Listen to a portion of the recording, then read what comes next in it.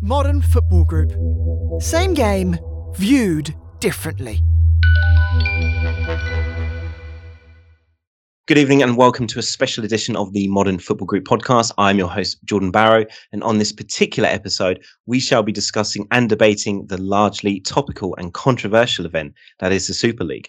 And for our listeners who may have been on the moon in the last week, it's a newly created hybrid league, a midweek competition consisting of 12 of Europe's leading football clubs. Governed by its founding clubs, it was intended to have another 3 clubs join at a later stage had the project continued its traction.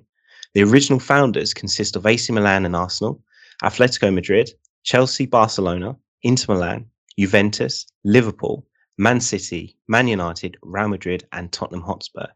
But given an accumulation of public decry, fan disorder, government intervention and a number of other criticisms and issues, a number of clubs had officially withdrawn from the prospective competition, leaving its future in tatters.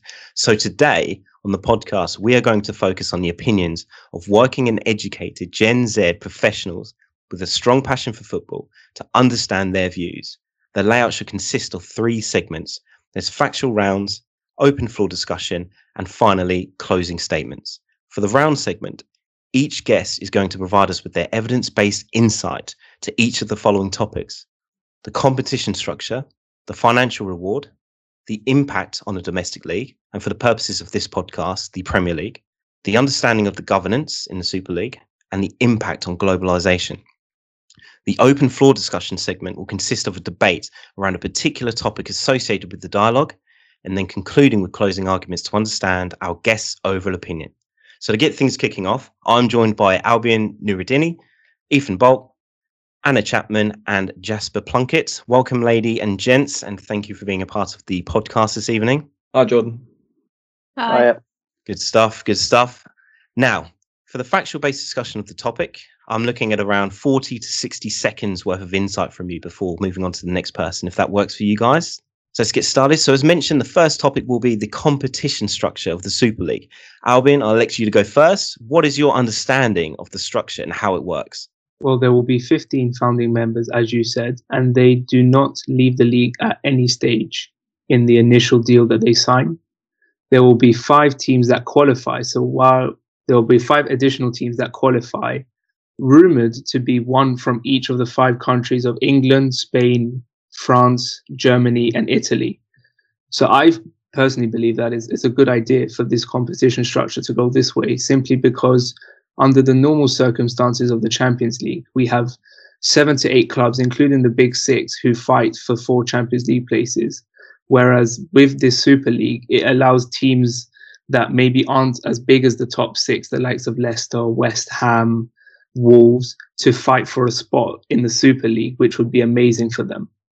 Fabulous insight. Thank you for that, Albion. And Jasper, what are your thoughts? Well, I agree. The information we've been presented is that there will be 15 clubs, 20 teams selected overall, with 5 spots up for grabs in 2 leagues of 10 sides. My opinion on it is that the European football landscape is bigger than the top 5 leagues.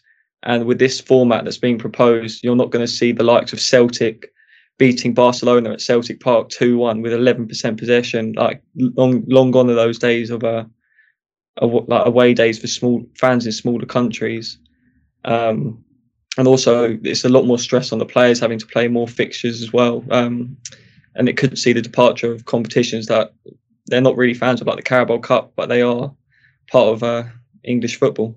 Absolutely interesting points there, Jasper. Thank you. And Anna, what do you think?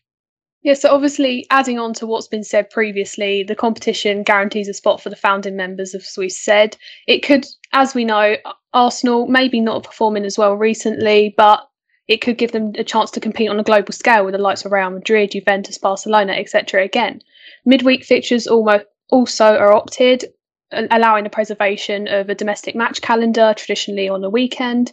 However, the guarantee of playing in Europe every season could be considered unhealthy. If it was to go ahead, how would this impact the league, as the founding members are meant to be competing every year?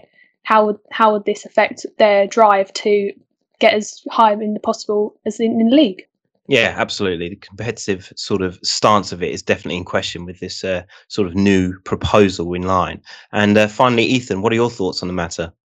I think for me, they're only, if you compare it to the current Champions League, they're only really suggesting to change the group stage. So once you get past the group stage, they'll still have a knockout competition with home and away legs, with the final one game being in a neutral venue. So they're really only looking to make it more entertaining earlier on, because I think you could say some Champions League games currently are a little bit dull to watch and they're not as interesting. So they're really only trying to improve it from the beginning so that we're not waiting until February, March to get to the interesting knockout games. Now, moving on to financial rewards. So naturally, the expectation was for some sort of significant financial gain for the clubs involved, thus providing a more than attractive incentive for them to sign up. Especially with the backing of American investment bankers JP Morgan, you could see the commercial enticement there.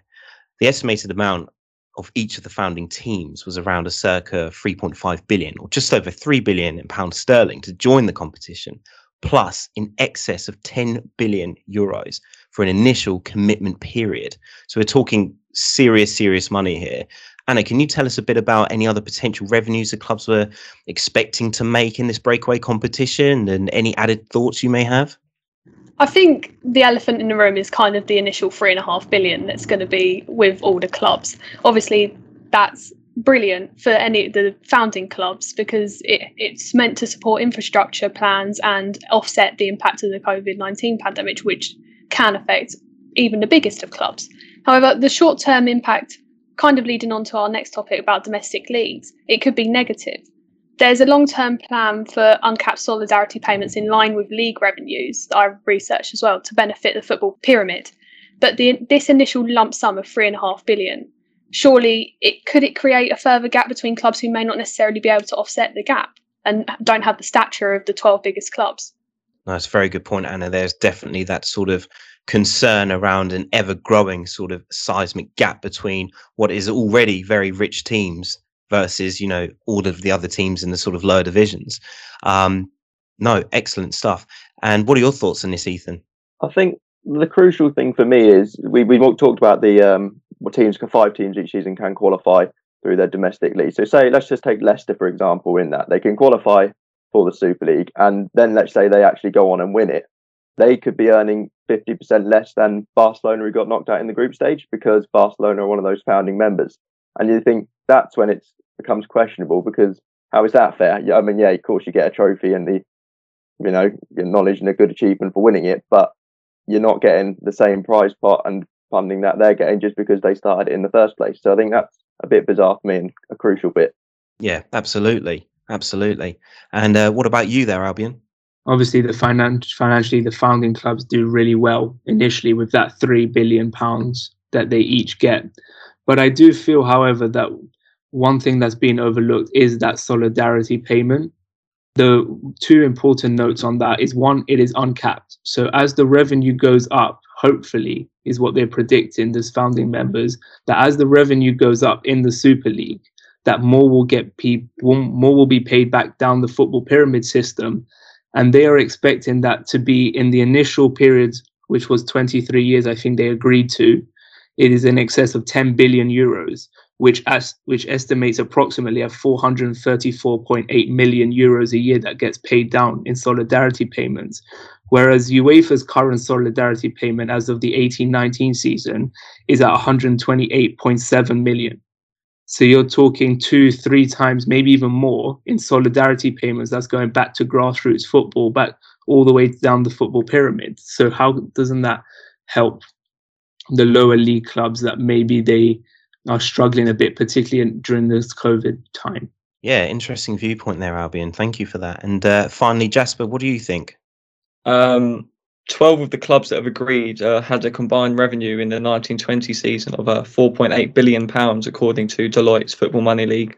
And 8 out of 10 of the earners were invited to the Super League, with PSG and Bayern both refusing the initial invitation. Since then, this season, revenues of these clubs were down 13% collectively, partially due to COVID-19. The 330 million invitation acceptance is something that instantly we could see. Well, we would have seen this summer if they accepted. That could have pushed these teams away from their domestic competition immediately. with clubs like Arsenal and Spurs, they're just looking to rebuild at the moment, as well as the other teams just make themselves even stronger. The 12 clubs that saw the decrease, I believe it was a bit of an untimely announcement, considering the state of the world at the moment. Many fans around the world have lost jobs, lost household income, and they're just seeing all this new money come into football.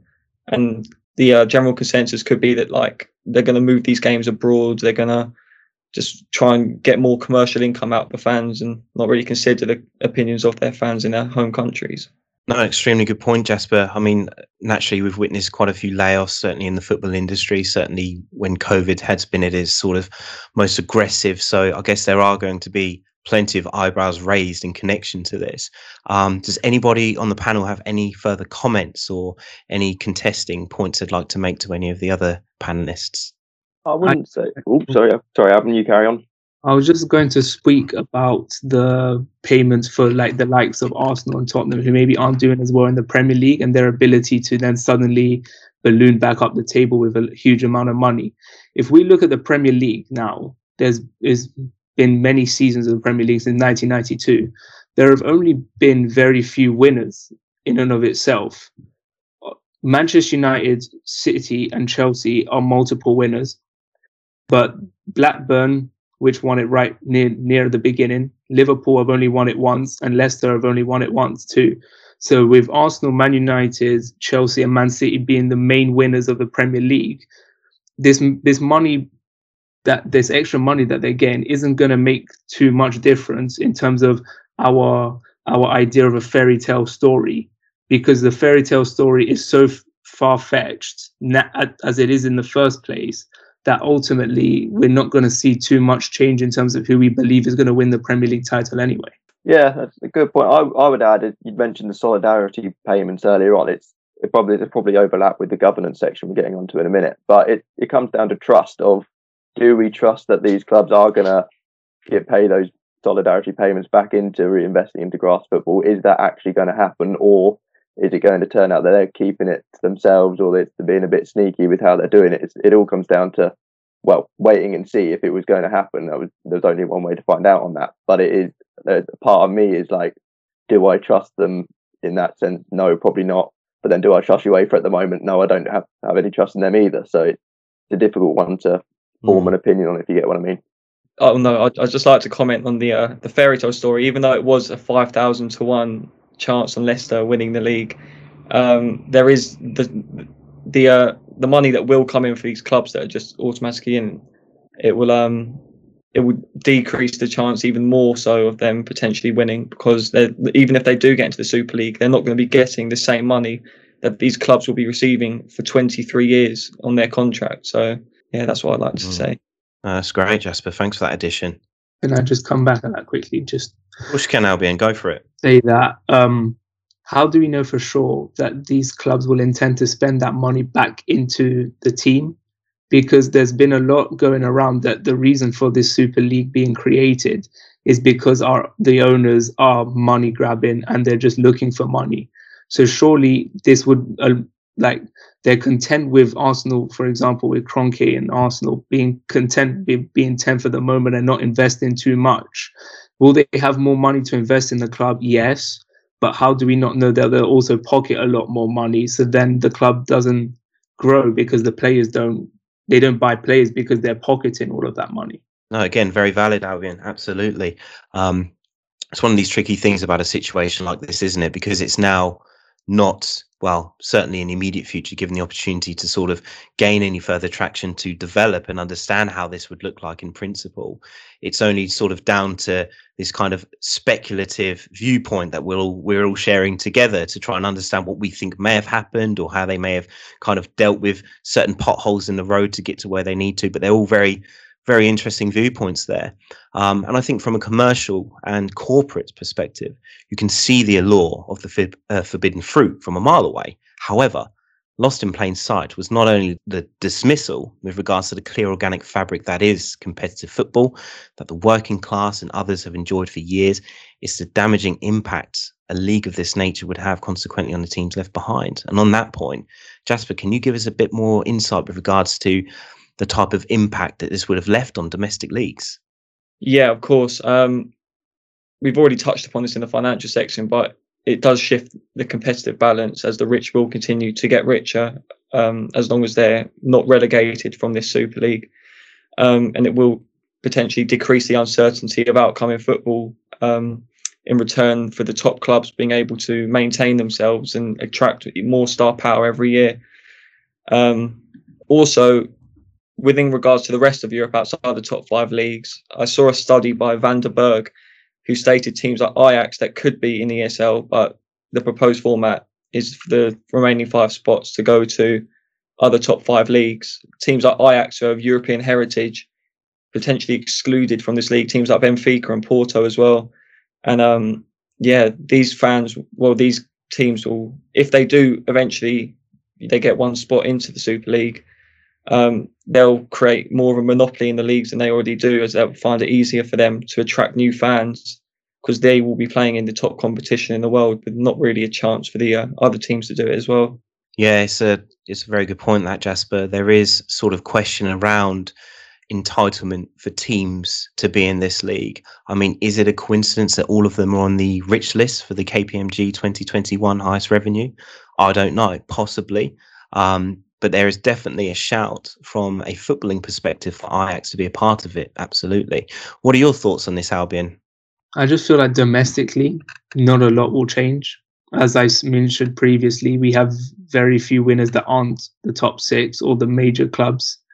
So clubs will still want to be the champions of England. I don't believe that will suddenly disappear, because the whole aim of this Super League wasn't to replace domestic leagues. In the letter that the Super League released on that Sunday night, they mentioned very clearly that they still want to be a part of the domestic leagues. So they still want to play those games on the weekend, but they want to replace the Champions League with their own Super League, which is almost a bit like a step above the Champions League. And just because the creation of the Super League came around doesn't necessarily mean that the Champions League and the Europa League were going to get scrapped. The teams like we were mentioning, Ajax, Benfica, Porto, they still have the ability to play in the Champions League. UEFA wasn't going to stop the Champions League. So I feel as though maybe they could still play in the Champions League. There wouldn't be as much money in it. I'm not too sure. That's up for debate. But I feel as though that the Super League was just for the strong teams in Europe as such, the big powerhouses of Europe, to A, get more money, and B, give a more appealing product to the fans. No, it's a very, very interesting point, that, Albion. Thank you for that. And what are your thoughts on this, Ethan? I think I'm probably in agreement with Albion, because you look at just outside the Premier League, at the EFL in general, if you're a Bradford fan, Bolton, Wigan, you're still going to go and support your team. That's not going to be changing at all. So it's only really the Premier League that could potentially be affected. I think if you say the revenues are going to be higher in this Super League, is there a risk that those clubs involved are going to focus on that and therefore use the Premier League as kind of like a youth competition for some of their players, or using fringe players in the squad and not taking it as seriously? Potentially. But then again, it is still the top division in the country, and so you are going to want to win that, because it is equally as an important trophy as the Super League might be. So it's a difficult one. Again, it would have to be a case of wait and see. It's very difficult, but there are those potential things that could happen. And what are your thoughts on this, Anna? Yeah, my opinion is kind of like an amalgamation of what's already been said, but the only thing is what I think is a grey area at the minute. How does this affect the Champions League and Europa League? Because a team could win the Premier League, which traditionally would be a Champions League spot. Obviously, it could bounce down, but then saying the lesser performing teams in the Premier League who are guaranteed in the Super League, e.g. Arsenal, e.g. Tottenham, Arsenal could finish 10th one season, guaranteed European football. How does that affect how does it affect the European spots? And also, moving on to kind of the women's game aspect, which coincidentally is called the Women's Super League, it gives an opportunity for the women's game to improve on a global scale. Because it was mentioned I was reading Arsenal's statement, it was mentioned that a corresponding women's game would be created. Currently, correct me if I'm wrong, I believe there's only a Women's Champions League and not any further European competitions. So surely an addition to the Super League for the women allows the game to globalise even further. Absolutely, Anna. Absolutely. Yeah. So there's a whole question around sort of the integrity of the game, the competitiveness, all that sort of thing too, which is also a very sort of food for thought mind process. Does anybody else have anything to add on this point before we move on at all? Yeah, I do. Before financial fair play came into place, teams like Chelsea and Manchester City, they didn't have a strong position. Well, Chelsea were average. Man City weren't a big team. They weren't considered a big team, but they were able to invest lots of money into their team at the right time before these regulations came into place, so that their team can be is now in the best position. They're at the top of the money league. They have massive revenue, multi-club network systems, and they just get Super League qualification, and it disregards the heritage of previous competitions where you've seen other teams win it that will not be invited to the Super League as a founding member. No, it's a very good point. Very good point. I guess there's also question around this sort of thing. Was it inevitable? I mean, as you all know, 20th February 92, when the Premier League first incepted, there was a similar sort of argument around the impact of domestic football. What's going to happen from there? It's where almost the elitist clubs had then thought, actually, we're beyond Division 1. We're going to create our own league, and so on and so forth. Is this just another sort of rotation in that sort of generalization of the sport sort of taking the next leap or not? Who knows?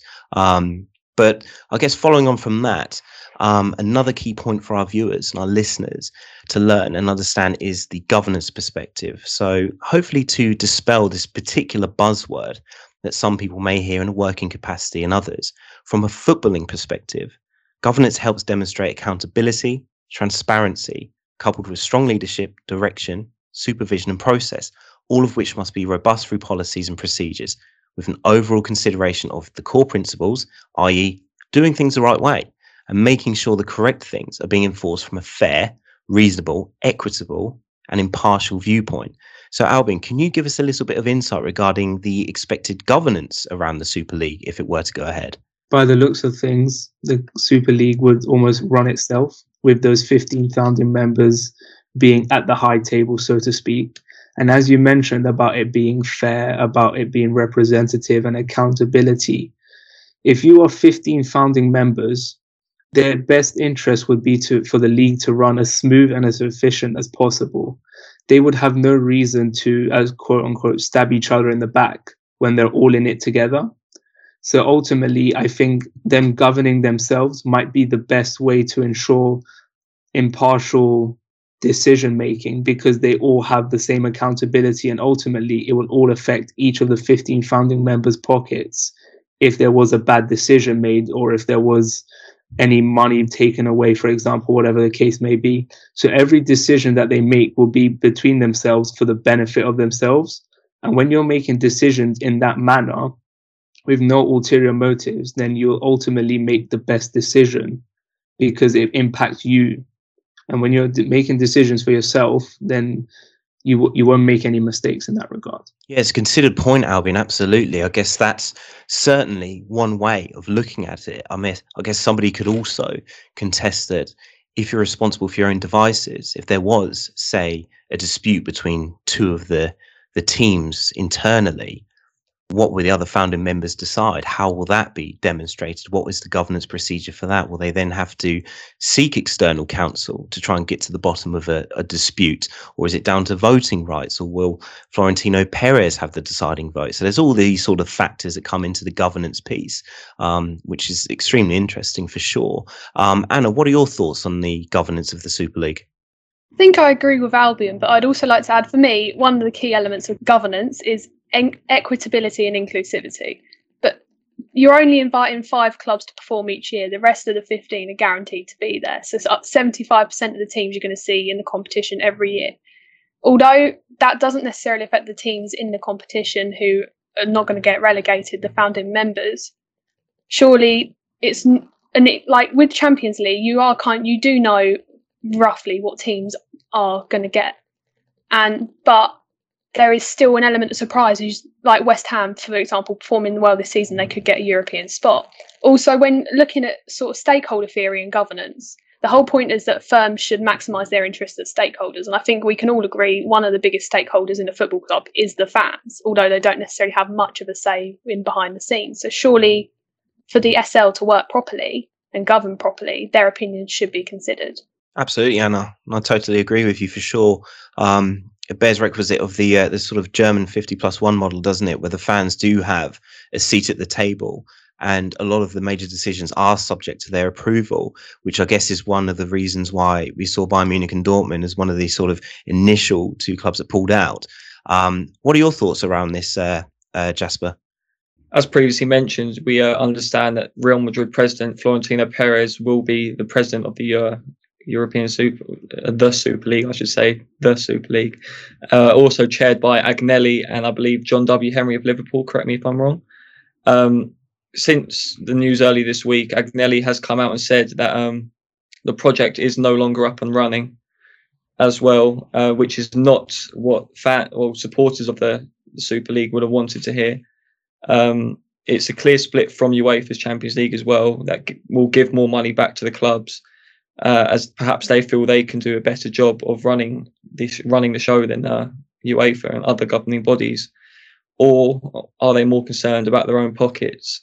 No, it's a very good point. And yeah, I mean, going from the original inception of it, yes, Agnelli would have been involved. And it's quite interesting as well, just on a side note, to see a lot of high profile exits that have come in light of this kind of losing steam, so to speak. Ethan, what are your thoughts around governance? I think ultimately it's quite disrespectful towards UEFA from these 12 clubs, because on the whole there are plenty of other clubs across Europe who follow the rules and regulations set out by UEFA without causing a fuss, even if they don't agree with them. But because these 12 clubs aren't particularly happy with the money they're getting from UEFA and the regulations around it, they've decided to kick up a fuss essentially and go and do it alone just because they've got the money and the power to do so. So I think it is very disrespectful how they've gone about it. And also just the way it was announced, it was kind of, we are the 12 founding members. To me, sounds like something out of Star Wars, like they're part of the Empire. So it's very, very arrogant, you could say, how they went around it.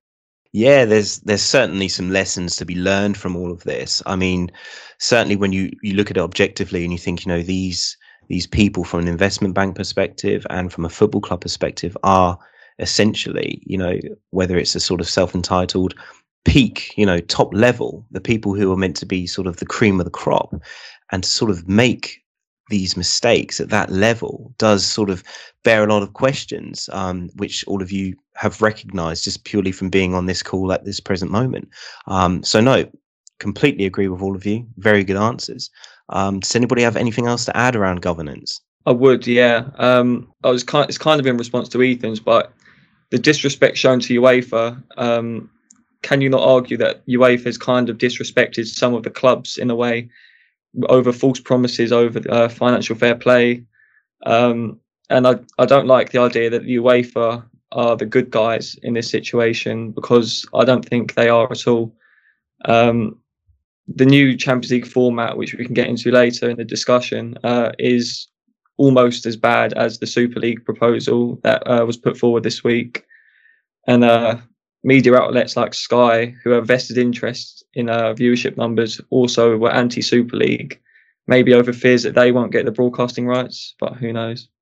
Excellent additional point. Yeah, I agree with Jasper there. You're right. UEFA are by no means the good guys in this situation. I mean, looks like there comes some kind of saviour because they've managed to stop this, but they're not. I think if you're looking at it as an alternative to a Super League, where would football go from here? I think there needs to be a long, hard look at how the whole game's run, particularly in Europe, from the top. So top down, you need to look at UEFA.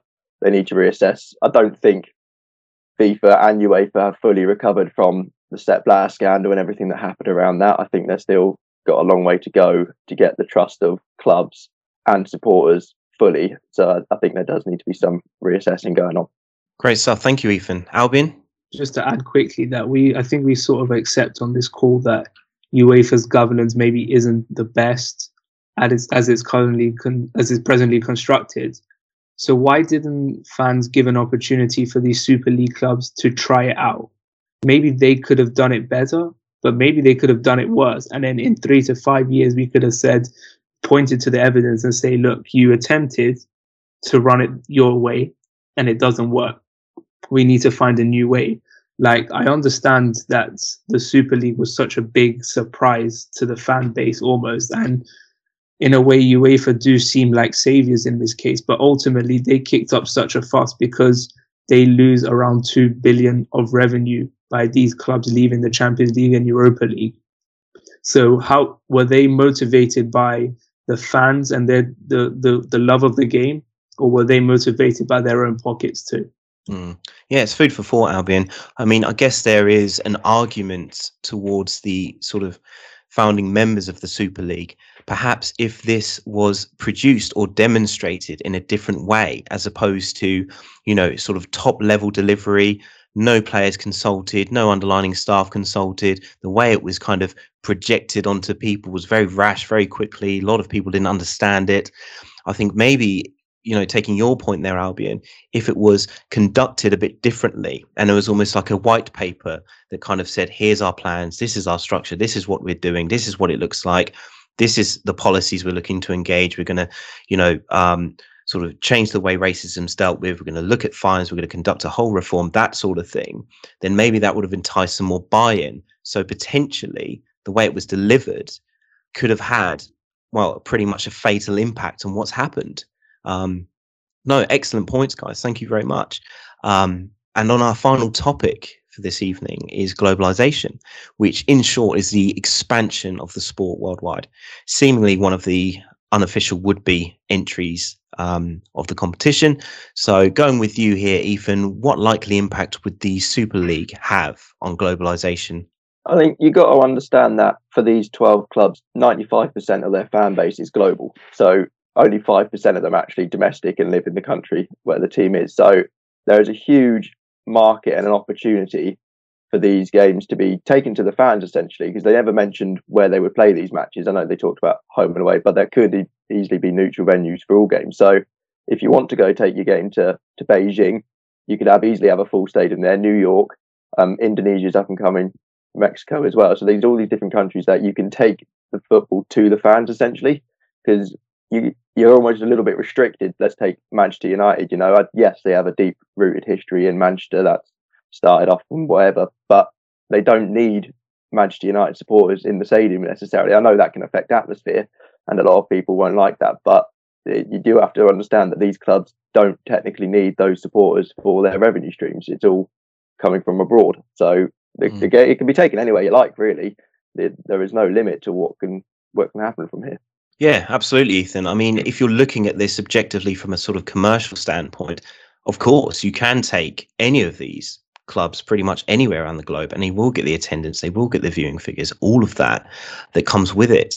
And in terms of your point around sort of locality of where these games will be played, obviously another piece that wasn't sort of truly fleshed out, but I know Modern Football Group actually did some very good research on this point in terms of, you know, the sort of distances between the existing founding clubs and the potential others in terms of them traveling to each other's stadiums, and that was, you know, extensive. So, you know, it's a very good point. Jasper, what are your thoughts on globalization connected to the Super League? Well, as we know, football has grown worldwide exponentially since the birth of the Champions League. So we have to give credit where credit's due.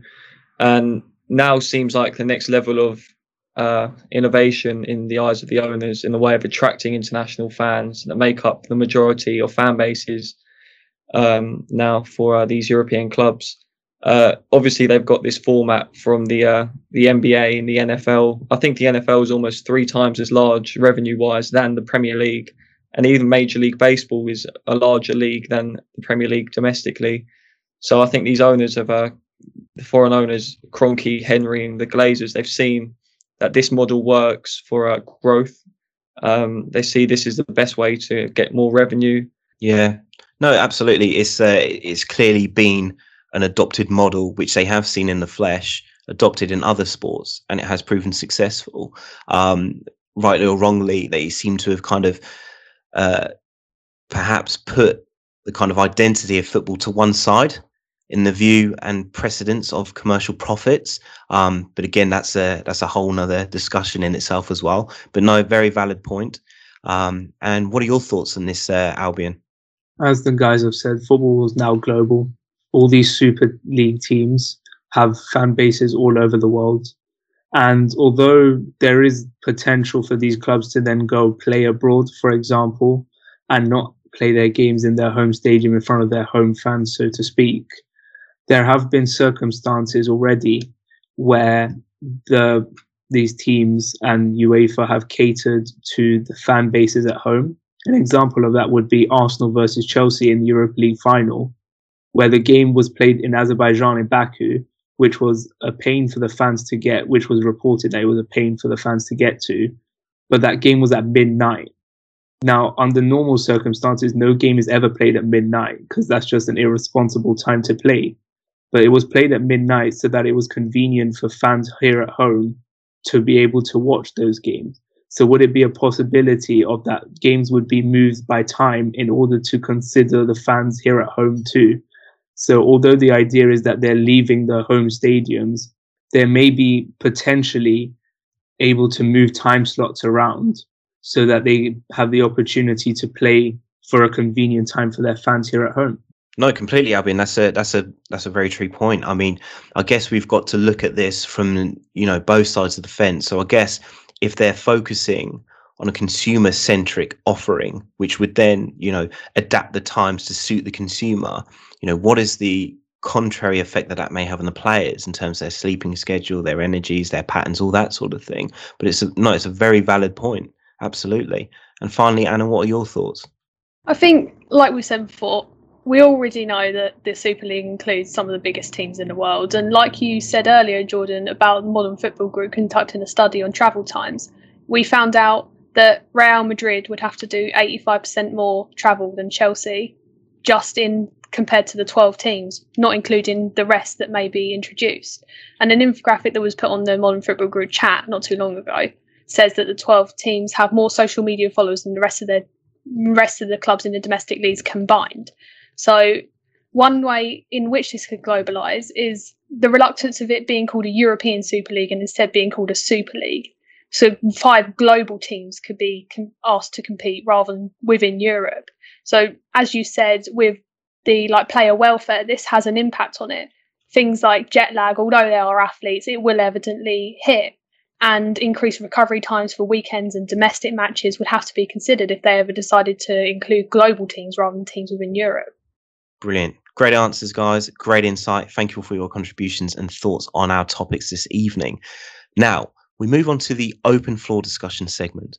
As we have seen very recently, there has been fan uproar saturated all over social media pages about their feelings towards this potential competition. And notwithstanding this, a very recent point made by Man City's Ilkay Gundogan by way of a tweet, where it appears that he's taking a bit of a swipe at the new Champions League format and suggests that a lack of consideration for players and compares the Champions League as a lesser of two evils when compared to the Super League.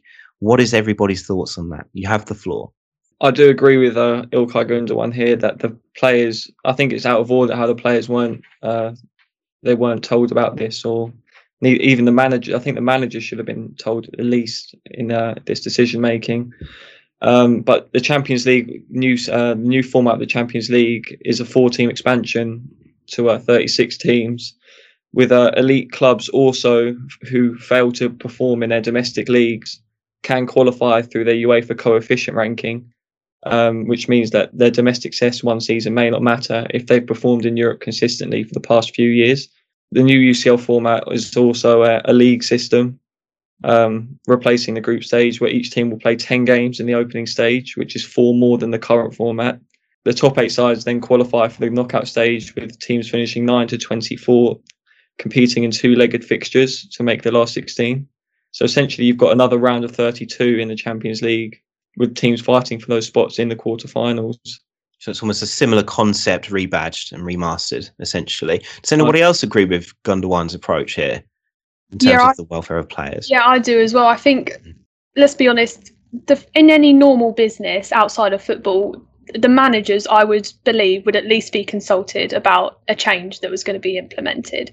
I think the new format of the Champions League, like said, is the lesser of two evils, but in no way should that be, you need to consult in order for a success or an implemented thing to be a success. Great stuff. And anybody else at all? Or does anybody disagree with Gundogan's approach? No, I don't, and I agree with Annie. Essentially, the bosses of these clubs have made a big decision. That's a huge decision. It's not just like something small; it's a massive decision, and they've then sent their staff to go out and face the questions. And that's not fair, is it? That's just the fundamental way of not running a business. The opposite of what should happen. But I can see where Gundogan's coming from as well, because player welfare is important, and we've seen a lot of managers and players in recent years saying that there's too many games, which why there was introduction of a Premier League winter break. Obviously that didn't happen this year, but last season that was in effect. So it looks like they were taking steps forward to help that, and now they've taken 2 steps back because they want them to play more games again. So yeah, I see completely where he's coming from. So let's spark some controversy into this then. So let's say, I'm a person who doesn't watch football too much, but I'm completely aware and alive to the money these players make a week, their bonuses, all of these financial rewards that they get for playing 90 minutes of football in comparison to sort of, the everyday average Joe. What would your thoughts be in terms of, well, you're on X amount of money, you should just get on with it. What's the harm in an extra game when you're earning £200,000 a week? What's your thoughts around people who may have this sort of mindset? Do you tend to agree with them? Do you get their point, or are you completely against it? If I can speak to that, I think I think we're all in agreement here about Gundogan being right. I think the most important thing to consider though is that in football nowadays, these teams have big squads, and it is on the managers just as much as it is on the players to rotate, so that it becomes a tactical game with rotation almost. Like, should I play this player on this day knowing that I've got a game in 3 days? Is that game just as important as the game that I'm currently playing? So it adds another tactical edge to football almost, by having to play a game of can I afford to play this player in this game, knowing that they might get fatigued, they might get tired, and they have a game in 72 hours.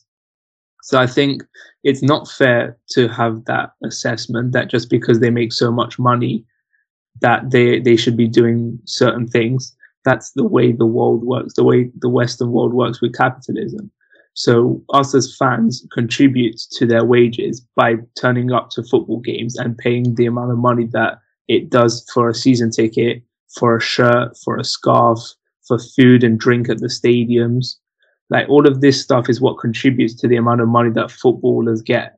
They don't just come up with money out of nowhere. Yeah, and kind of adding on to that, like, I have this argument with my mum a lot of the time. Like, the money wouldn't be in the sport if it couldn't be in the sport. Like, there's no reason why Aubameyang could get paid up to 350 grand a week. Yes, there is, because the money's in the sport. Like Albion said, we pay to go up to 50, 60, 70 quid per match if you're not a home season ticket holder. You pay £80 for a shirt, etc. And also, it's like, the money's in the sport, so it needs to be considered. The player welfare, it does need to be considered, because the calendar already as it is can get congested. We know that, especially with COVID and the pandemic. Games are having to be played closer together. Some teams have had to play a game with only 24 to 48 hours resting time, I say in quote marks. So, yeah, that's kind of all I have to say on that, to be honest. It sounds like everybody's very aligned. Does anybody have any sort of further comments to add to this? Yeah, I believe that for the players, there should be some sort of players' association that you see in American sports, like the NBA. They've got a players' association that is a collective body of players from each team, and they have a voice within the league, and they can get their discontent out in the air, and they can give praise where it's due. I think that idea would be a good one for European football.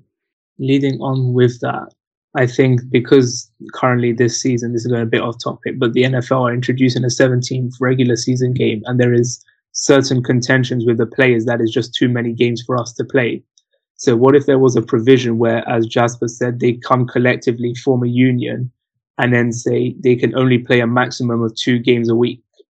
If that was something that the players negotiated with owners, with ownership or that they can only play a certain amount of minutes in a week?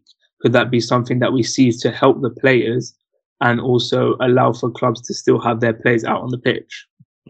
It definitely could be a very sensible concept there, Albin and Jasper, because ultimately, a lot of the owners, without sort of basing a generalization, but they do look at their players as assets, and ultimately these assets serve a purpose to this business, its sustainability and its financial sort of growth in years to come.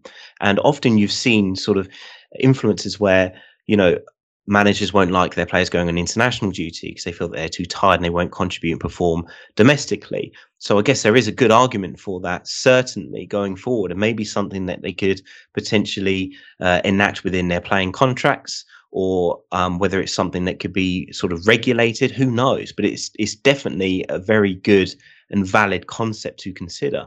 But that's great. Yeah, thank you very much. And just one for me, guys, personally, because I'm keen from hearing from you, because you essentially fit this demographic.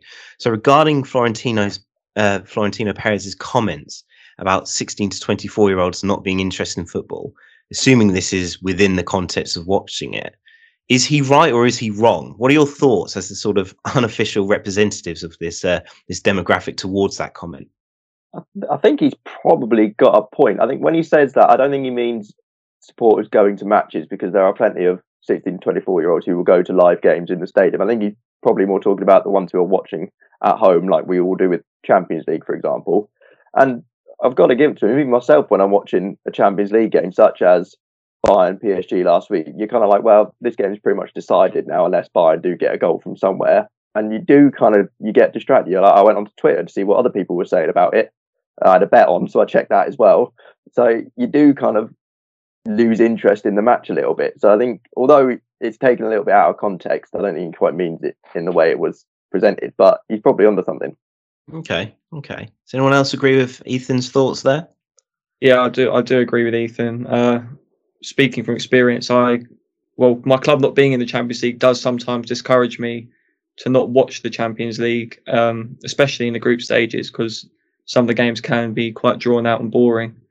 But people our age are finding other things to do. There's been emergence of other sports, like the NBA is doing a fantastic job in Europe at the moment with their development. They've got a game every year here as well before COVID. For kids that love video games these days, they're on Twitch TV watching live streams of people play games. And I think Perez did mention that the emergence of video games has decreased the viewership of people in our demographic. Yeah. Okay. Interesting. Anna, do you share that same view? Yeah, I can probably speak from a different perspective. Being the only female in the room, I think there's a lot to do to get more females interested in sport, personally. Like, I'm an Arsenal fan, as some of you know.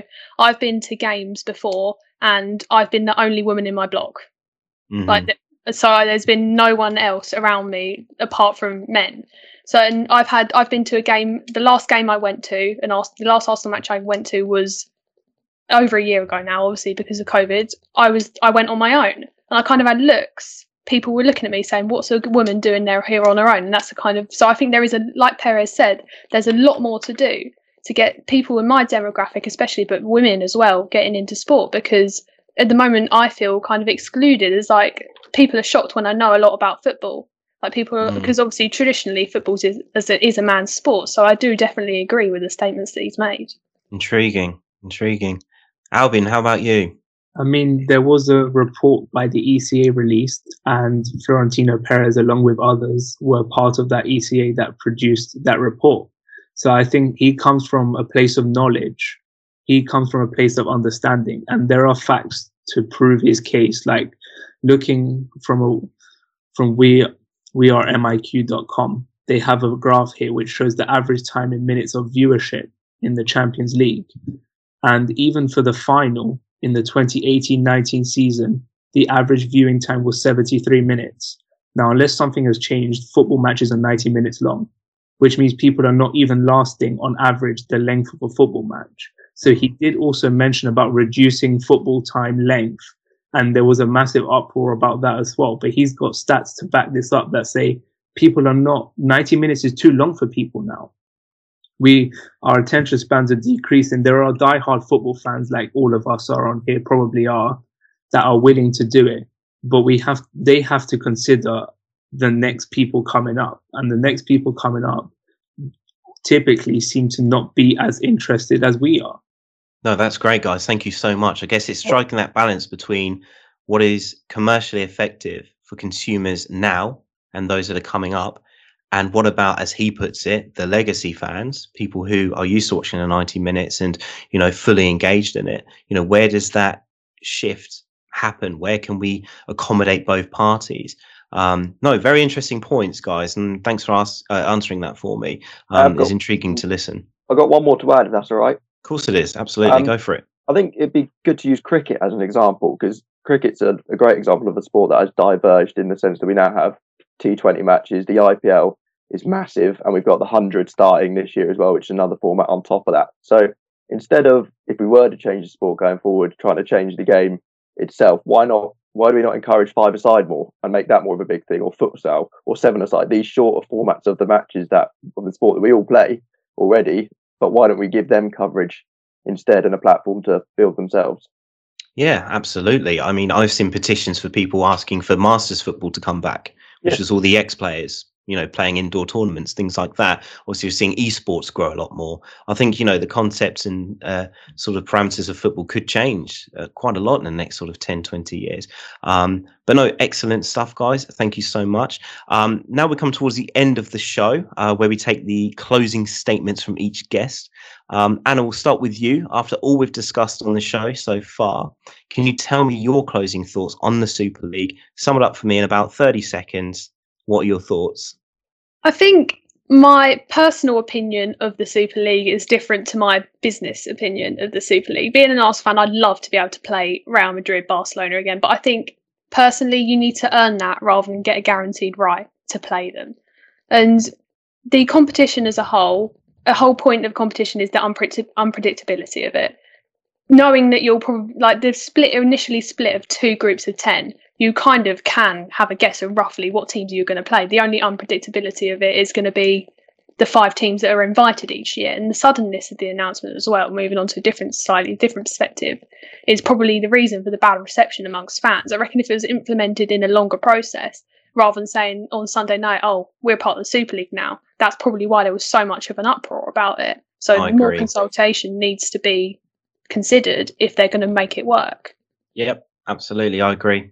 I think that's probably where they sort of stepped on the proverbial banana skin slightly. What about you, Jasper? 30 seconds. Sum up for me what you think about the Super League. I think the introduction of the Super League this week has highlighted a fundamental flaw in modern football. Football is seen as a sport that brings everyone from all kinds of backgrounds together. But as we know, has grown into a multi-billion pound industry where foreign ownership and demand internationally has reshaped the game that we love. Fans in England love to say that the game's gone as a statement, as they believe the sport is changing too much away from the game they have always known. But development of competition structures is a vital part in the growing of the game. I'm not naive, and I do understand that the game has grown immensely worldwide, with fans all across the world adopting teams in Europe as their own. The proposed new Champions League format is one that I do not agree with either, with teams being rewarded for poor domestic performance, just like the Super League. A compromise must be found with clubs, fans and owners to ensure that we do not lose the levels of competition in our domestic leagues, as football is a sport that should not be solely concerned with 15 teams in a competition that cannot be relegated. The uncertainty of outcome is why we love our sport. The highs of winning on the European night to losing to Burnley away on a Tuesday. The way we're headed with the Super League is that we will not be able to experience these emotions as fans like we currently do. Interesting statement there, Jasper, for sure. I guess some could argue that maybe income over integrity was the kind of main precedent for the inception of this Super League. What about you, Ethan? Sum up for me what you think of the Super League in 30 seconds. I think the whole proposal and how these clubs went about it, they fundamentally misjudged the mindset of supporters. I think they heavily overlooked that, because what you've got to understand is each supporter feels like they have ownership of their club. It's actually the team they support, even though they have zero say in the daily runnings of it. It's their club, and if you want to be successful going forward, I think you have to get them on board. And I think these 12 members misjudged that. In the future, I think there probably will be some form of a Super League, maybe a different name or slightly different format. I think it is event that it is going to happen eventually, but there needs to be a proper assessment of the relationship between clubs and supporters, because I think they're at a bit of a crossroads at the moment, and danger of going separate directions and it becoming all a bit messy and horrible. So I think fans need to be on board with it, and they can be. You can encourage supporters to get on board with different ideas. They're not against everything, but they just need to go around it in a different way and make sure that they've got them on side, because otherwise I can't fully see it properly getting off the ground successfully without that. Absolutely, Ethan. Fans are the lifeblood. They're the reason the sport exists, and it's the reason the sport is doing as well as it is. Absolutely. And what about you, Albion? What are your thoughts on the Super League? I think the most ironic thing is that the Super League released their letter on Sunday night to get ahead of the new Champions League format, which everyone seems to hate. So if they had done a slightly better job of holding on, maybe just waiting it out a little bit and presenting it in a much better way, fans might have been able to get on board with the idea, because there are points in there which really help fans all over the spectrum, such as the solidarity payments promise, which we probably might not know if that was going to be delivered or not. But if it was something that was delivered, 4 times the amount of money is not something that's small. 4 times the amount of money is a lot of money for improvement all over the football pyramid. And I think that their delivery of the Super League intentions was mismanaged, and that's why the fans had such a strong reaction against it. Do I see them trying it again, like Ethan said? Probably. Could it be soon? I mean, Perez came out yesterday and said it's on the back burner almost, while we reevaluate fans' opinion, while we reevaluate our processes and see if we can come about it in a new way that will make it more appealing to fans and everyone around the world. Great. Thank you, Albion. So there you have it, guys. Process, integrity, fan association, and delivery. All factors that they could have considered a bit further in their delivery of this Super League. Well, that concludes the MFG podcast. Thank you to all of our listeners and our esteemed guests for joining us this evening. Be sure to check out all of our future content on our applicable social media channels. We've got it on LinkedIn, Twitter, Instagram, Facebook, and YouTube using the handle Modern Football Group. Drop us a like, give us a follow, subscribe, tweet, retweet, all that good stuff to show us some support. And we look forward to having you join us again soon. Take care and be lucky. Thank you. Modern Football Group. Same game, viewed differently.